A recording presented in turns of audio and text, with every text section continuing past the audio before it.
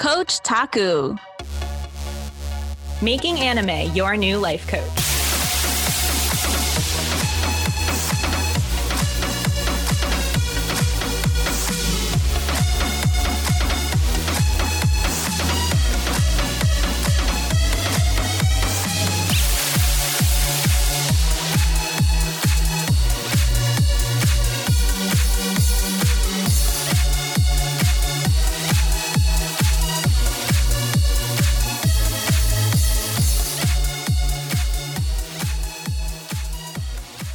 Hello, Coach Taku listeners. What should we start calling you guys? Do you have a preference? Should we have a fan name? Either way, I am your host, Christina Stathopoulos, and I am here with the lovely and brilliant Mary.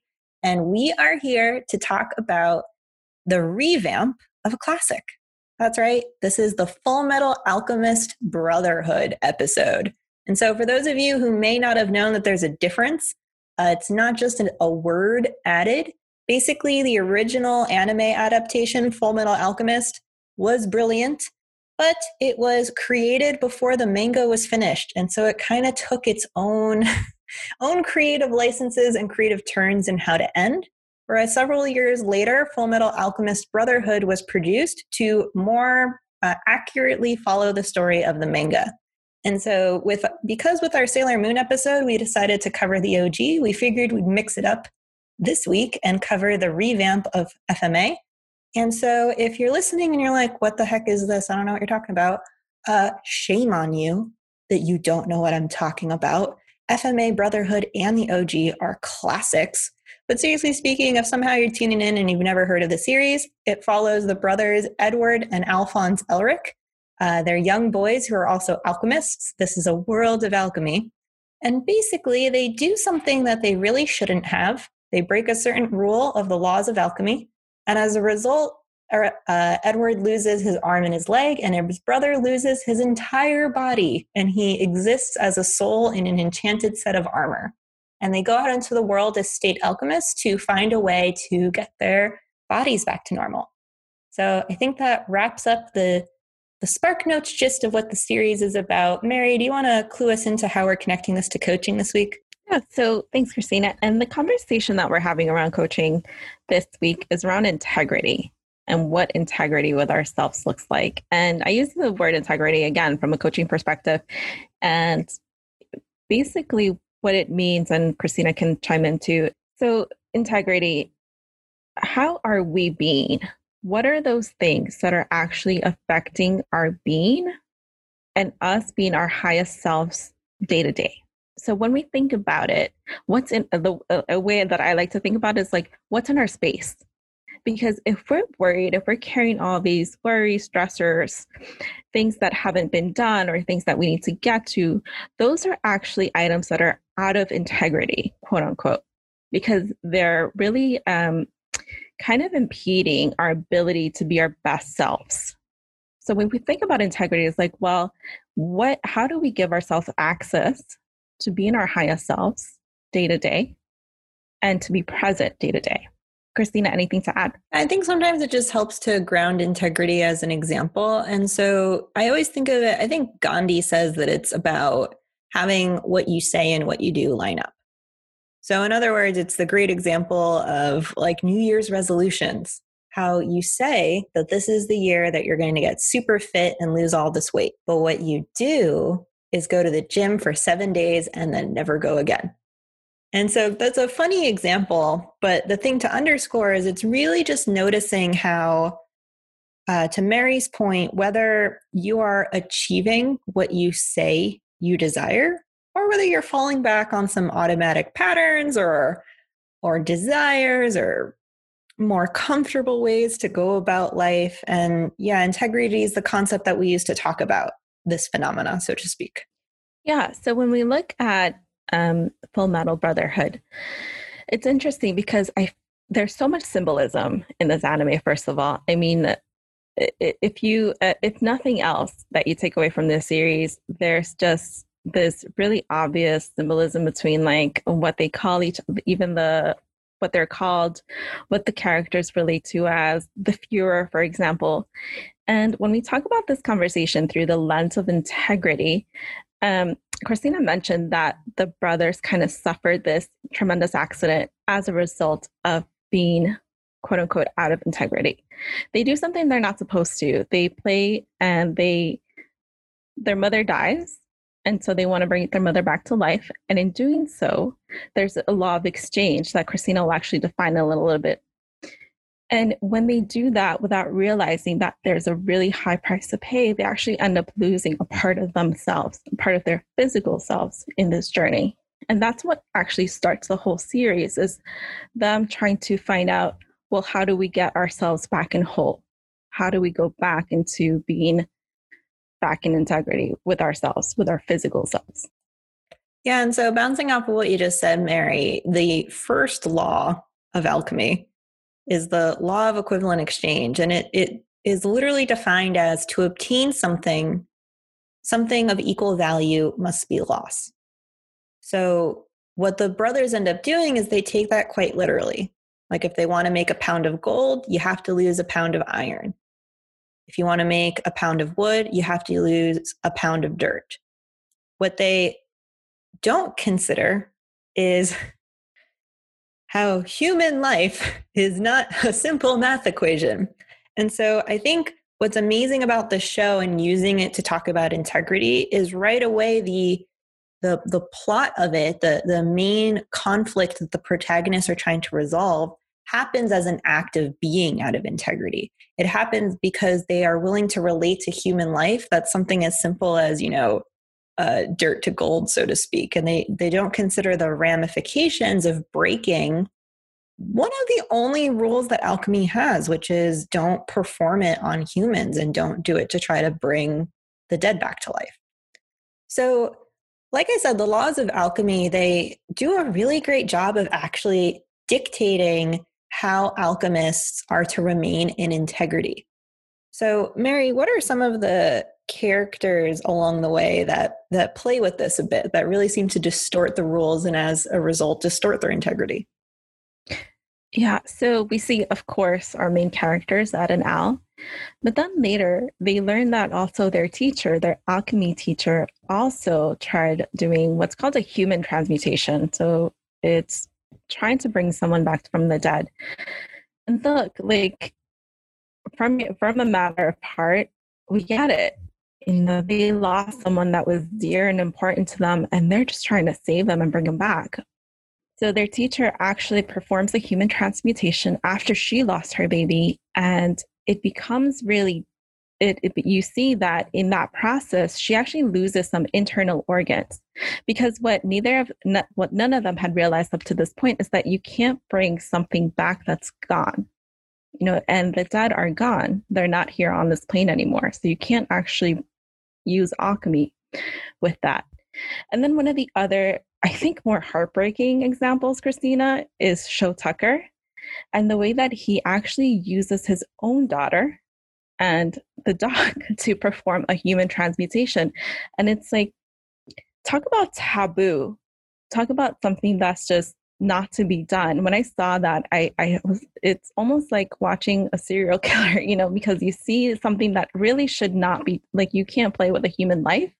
And he not only played with the dog's life, he also played with his daughter's life. Yeah, I mean, I think there's, first of all, the number of memes over the years that have come out of Sho Tucker to almost try to make it funny. Like, I feel like the only way you could really be with what he does is to make it funny and make it a meme. But quite frankly, it's probably one of the most heartbreaking and fucked up things I've ever seen in anime. It was certainly the case when I saw it the first time around at like 15 years old. And it really speaks to this integrity conversation, because there's this fascinating moment when Edward confronts Sho after the fact. And he's like, "You're a monster." And Sho goes, "Well, what are you talking about? Like, I know why your brother looks like that. I know why you look like that. If I'm a monster, then what are you?"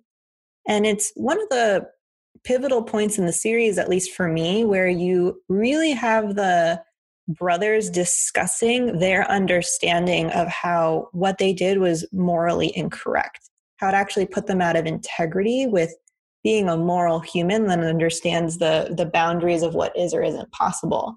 Because I think Edward in particular, before he, commits the sin of human transmutation, he's pretty cocky. He's like, I'm brilliant, I'm a genius. As long as I got my knowledge, I have everything I need to know. And it's wild. Yes, of course, he is super smart. It actually puts him out of integrity with being a decent human being. And it puts him out of integrity with considering why the world works the way that it does. And so while it may seem dramatic, how the show depicts getting back in integrity, it's a really important journey for the brothers, because falling out of integrity is what gives them the awareness of what it would mean to be back in it, and both the adventures they need to go on, but also the people they need to serve and the lessons that they need to learn to get there. Yeah, and you can see the weight that they carry as a result. Because when something is out of integrity for ourselves, like just in our own lives, you carry a weight with it. It like kind of slows you down. It's always in your space. And so we have options as to whether we ignore it or we work with it, or there's so many different things that we can do with these things. And you can see what's beautiful about this series is that you can see how both Ed and Al proactively are working to go back into integrity, and the journey that it takes them to actually be able to do this. And for ourselves, it's the same. When we're out of integrity with something, it weighs us down until we actually look at it and start working with it.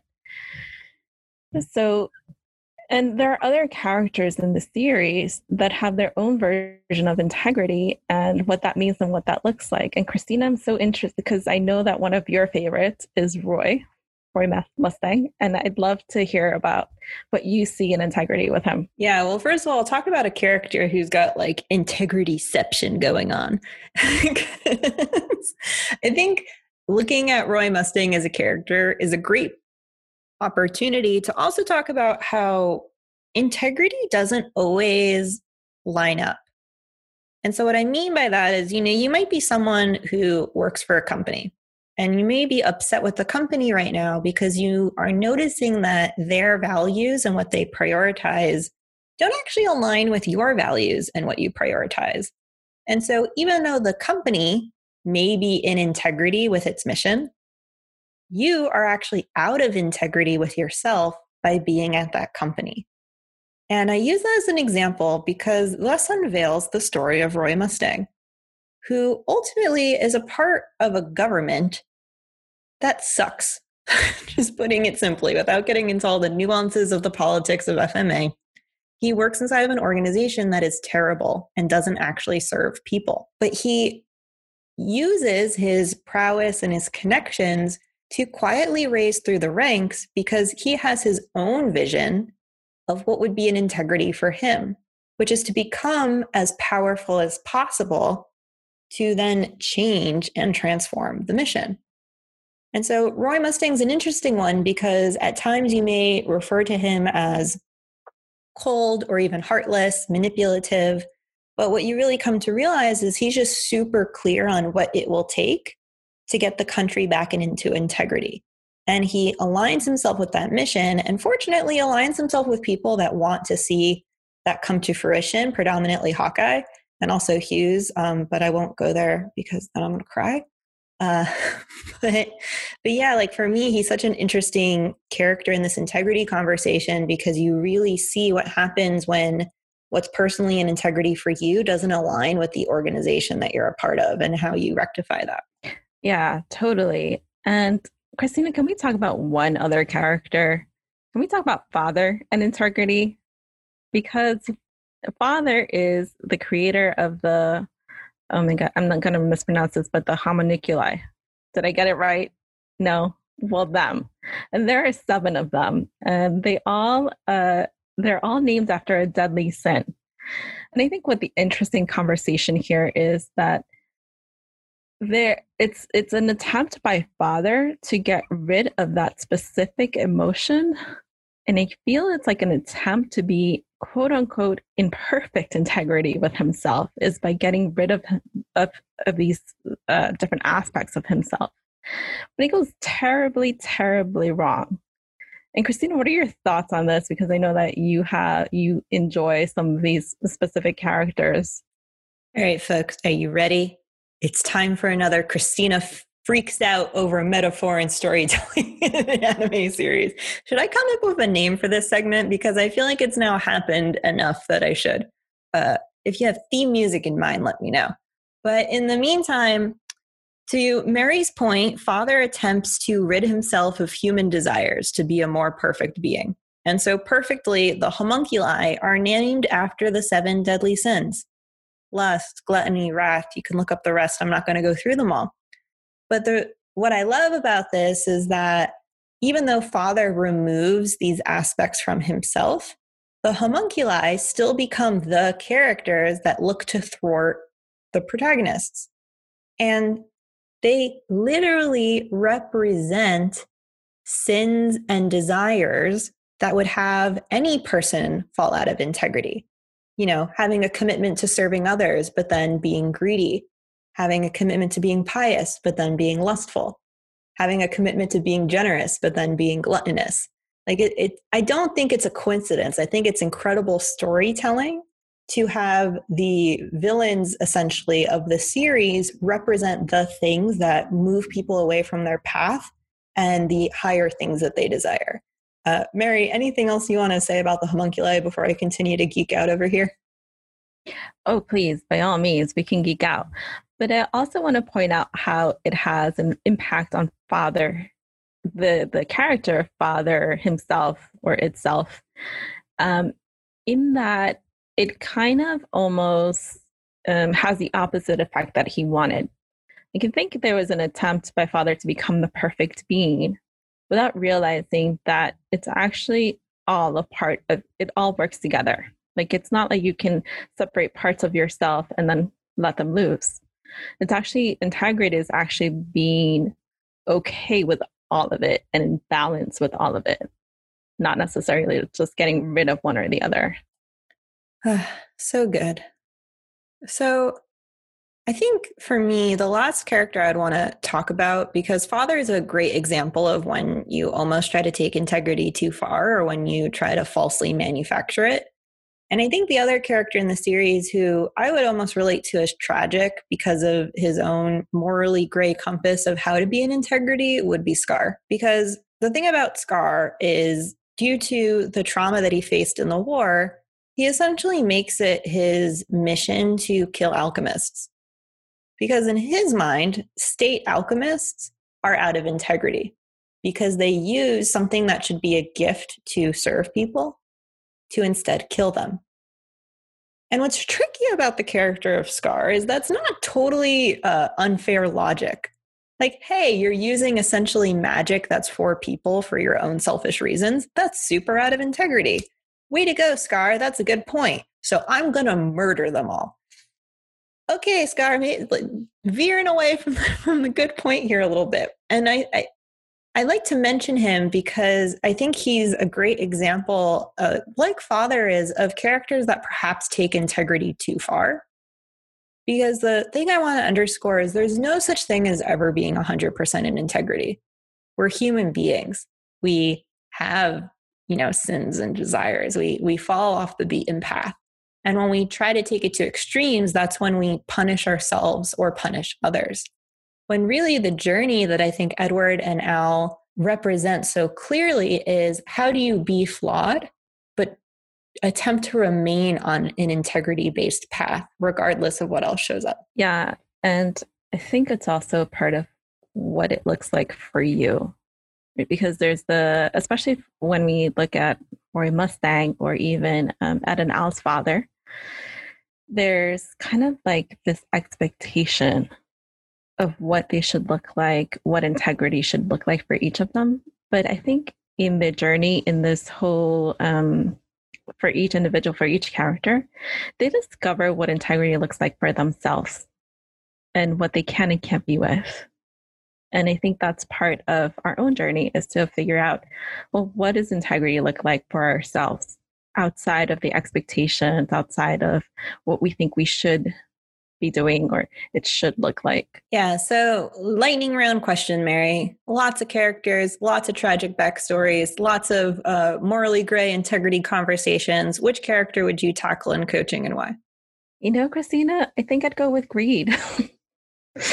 Because Greed, I personally loved watching Greed's journey because he's one of the deadly sins and all that. But at the end, you actually see the sacrifice that Greed makes for someone else, which is so out of character for him in so many ways. And I started to think in that moment, if greed can be reached, so can the others. And what does that look like? And what's that conversation? How would that transform Father? Because the question for Father that I had towards the end is like, what could have gone differently for him that would have ended the story in a different way, that would have had this journey go in a different direction? And I think that's the interesting coaching conversation for me. But what about you, Christina? What do you see? Ooh, so I would actually pick Armstrong. And I want to be clear, Olivier Armstrong, like the general, the woman.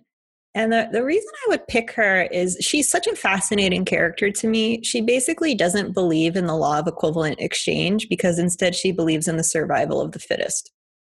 So her whole deal is like, no, what do you mean an eye for an eye, equal for equal? Like people aren't made equal. The strong live and the weak die.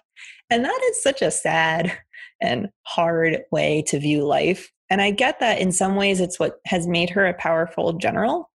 But when I compare her to her younger brother, the other Armstrong that we come to know and love, he's filled with so much like reverence for people and gusto that it's crazy to be introduced to her as the ice queen that she is.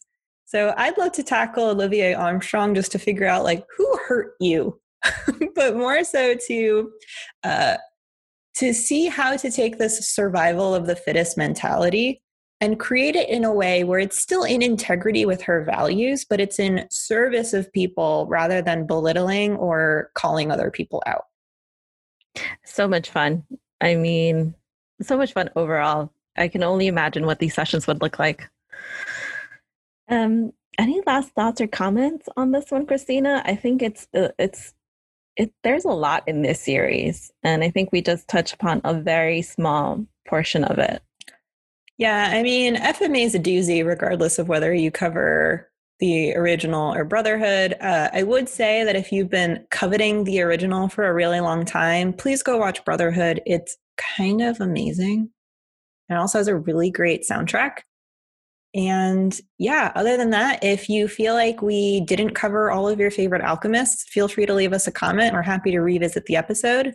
If there are other OG series, like we've been toying around with maybe doing a Cowboy Bebop episode for a while or something of that nature. If you want to see more OG series, shoot us an email and recommend some of them to us. We're looking for some good binges as the weather gets colder and we need to keep warm by snuggling with our Crunchyroll accounts. But yeah, that's all I got for this week. Mary, you want to send us off? Yeah. So thank you for listening. Don't forget to subscribe, leave us a comment, follow us on Coach Taku Pod, and email us if you'd like to say hello. Thank you for joining us. Until next time. Bye, everyone. Thank you for watching Coach Taku. If you liked this episode, please share it and consider subscribing so you never miss a new episode. Have an idea for an episode or show you'd love us to discuss?